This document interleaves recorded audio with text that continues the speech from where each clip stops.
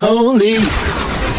Be Holy is a broadcast ministry of believers dedicated to saving the souls of all men and women. We teach the words of God that people all over the world may hear the voice of God and obey Him. God doesn't want to show us His wrath or His anger.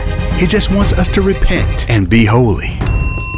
And after one repents, he or she can be baptized in water in the name of Jesus Christ, but certainly not before they repent. Listen, we really can't even discuss prayer until one repents. Yes, hell is making its way towards the unrepentant heart, but it is Be Holy's commandment and mission to warn everybody, not to control, to warn. The Word of God is spirit and it's life. That's why we take the Word of God seriously. We're not using shameful deeds and underhanded methods. We're not trying to trick anyone or change the Word of God. We tell the truth before God, and all those who are honest and live by truth, they know the truth, they realize that we are telling the truth. Listen, friend, we've been preaching and teaching for over 20 plus years, and the Lord Jesus is satisfied with our efforts, and we want to keep it that way. Next on Be Holy. Hey, have you been delivered? Then you ought to tell somebody. Be holy. All right, listen, we want to welcome everybody back to Be Holy. We're glad that you're with us on today. Today's a splendid day. You are splendid people. This is a splendid program. I'm glad God, listen, I'm glad God forgives us. I'm glad He does. And if He didn't, we'd be in a world of hurt. I mean, all of us, not just me, all of us. We'd all be in a world of hurt. And, basically, this one lesson here, we're going to talk about. This is one of our Sunday school lessons, and we're going to talk about how when you're forgiven of a thing, depending on the amount of the forgiveness, right? Depending on the amount you owe, when you realize that, you tend to love the one that's doing all the forgiving. You understand what I'm saying? It's a thing of, let's see. The more, how does that story go? It talks about two people had debt, and because this person had loaned these two people the money, he loaned one $500, and then he loaned another one $50. But when it was time to repay the loan, neither one of them had the money. They couldn't pay back. They couldn't pay it, so they were in debt. So since they couldn't pay it, the person who loaned it to them just decided to, okay, well, I'll forgive the debt, I'll write it off. Just never mind. You don't owe me. The debt's gone. The debt's paid. And so Jesus asked one of the disciples, okay, who's loving more? The one who was forgiven of the 500 or the one who was forgiven of the 50? And he answered, the one who was forgiven of the 500. Well, she had a much larger debt than the other person. And because she had a larger debt, she loved more. Not that, $50 is nothing at all. But the one who owed 500 is loving a whole lot more than the one that, had the loan of 50. I'm sure she loved and all that, and thanks for the forgiveness, and really loved the person for forgiving them. But listen, if we really start thinking about this, think about your life. Think about my life.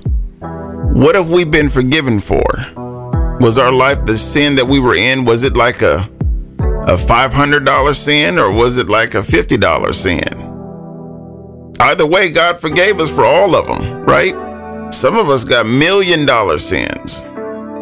And so those people, when they realize that they're forgiven, they're going to love God. They're going to love God more than everybody, because they've been forgiven of those great sins that they committed and that they were part of, and that had been traveling through their family. I mean, it's just like that.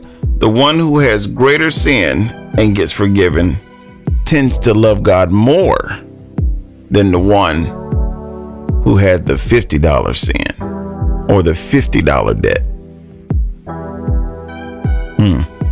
That's something, isn't it? The more sin you're in, the more you value your forgiveness.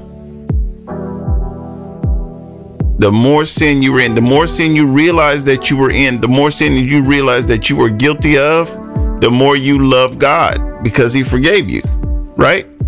Well, some people just don't see it like that. They see it as, oh, I'm forgiven anyway, so it don't matter. I just go ahead and take advantage of the forgiveness. Well, that's good too. Take advantage of the forgiveness. Take full advantage of it. You know, but think about what you were forgiven of. Those who realize how bad their sin was and how bad it could have gotten for them in the lake of fire. They really, really love God. That's why you can't shut them up. That's why you can't put water on their fire. Their fire just grows higher and higher and higher and higher because they know what God has done for them. And maybe that's you. Maybe that's me. You know, my life was, you know, a horrible thing that I lived in and sin that I was a part of. Yeah. But there are people who were in a whole lot worse than I was. You get what I'm saying? A lot worse than my life. They were a lot worse. And even though I love God, I can only imagine what God says. He says the one who has the greater debt and gets forgiven loves God more. So do they love God more than me? According to what God says they do. But hey, I realize every day something else that God saved me from, and I love him more and more after that. Every time I realize that I love him more. So that's something that's another avenue for us to explore. How much do we love God? Think about what he saved you from, and then you'll kind of know how much God is seeing our love, how he's measuring our love. Well, listen, we're going to go into talking about this, which was when the Israelites were in Egypt, right? They were in Egypt. And some kind of way they ended up in slavery in Egypt. And they had a deliverer. God had already sent them a deliverer to get them out of there. And that was Moses, right? But the people, even though they had a deliverer, they had to listen and follow instructions. So let's start from the top. They were bound in slavery, right? They were bound in slavery, misused, abused, and everything else. That's just like everybody else's life. Somebody's abusing or using or something like that. So they were abused and used and bound in slavery. But they had to follow instructions. You remember how Moses told them to when God was going to send the death angel into the city to take the firstborn of the children of the boys and the firstborn of the cattle, right, of the animals in that land. And so he told them to make sure that they put blood on the doorpost, and the death angel will skip over their homes, pass over, which is where the Passover comes from, will pass over their homes and not take their firstborn and not take the firstborn of their animals that they owned. But they had to follow instructions in order to get that blessing. So they were bound into slavery. They followed instructions. And then after they followed instructions, they after all the plagues, Pharaoh told Moses and them to just get on out of here, leave, get on out. They were giving them jewelry and everything else to get out, just go and leave. So the people left, and Moses got them to the Red Sea. And matter of fact, after they left, they were obedient. They left.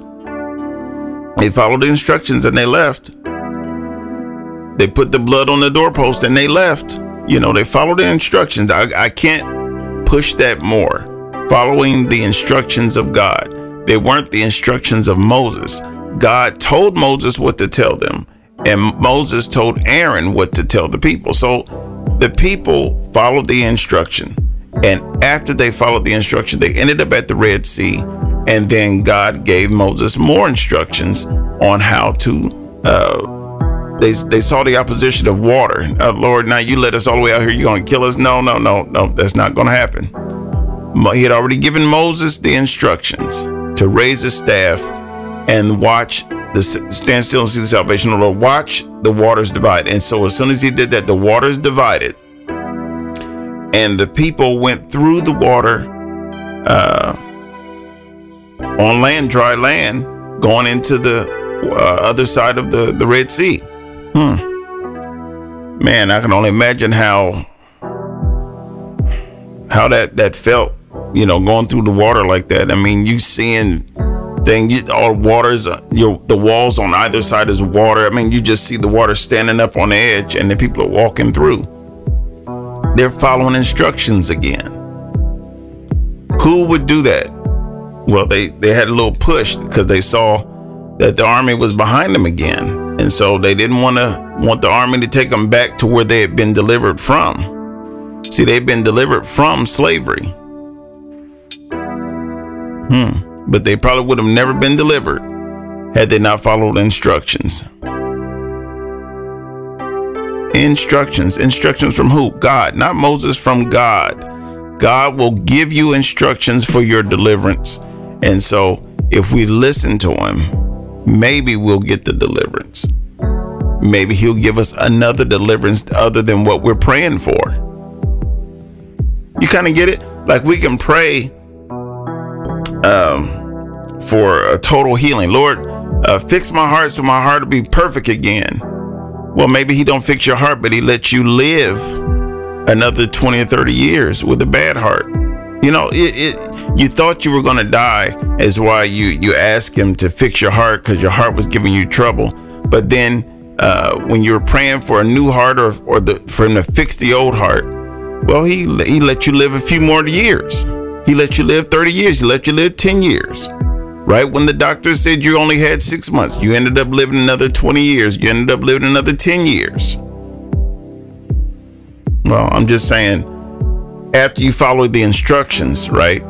You're bound, you follow instructions, you do what God has given you to do, especially when they're insurmountable. It just seems like there's no way. You're doing what he says, and then you get some kind of victory. You get to live an extra few years. You get that, or you get something else, or you get exactly what you prayed for, right? But once you get that victory, then you start singing a song talking about how good God is and what he's done for you. Let me read this to you. Exodus chapter 15, verse number 1. Then Moses and the people of Israel sang this song to the Lord, not about the Lord, but to the Lord. I will sing to the Lord, for he has triumphed gloriously. He has hurled both horse and rider into the sea. Sing to the Lord when he delivers you. When he delivers you, tell somebody. Just tell them. Thanks for listening to Be Holy with your host, Leonardo Butler.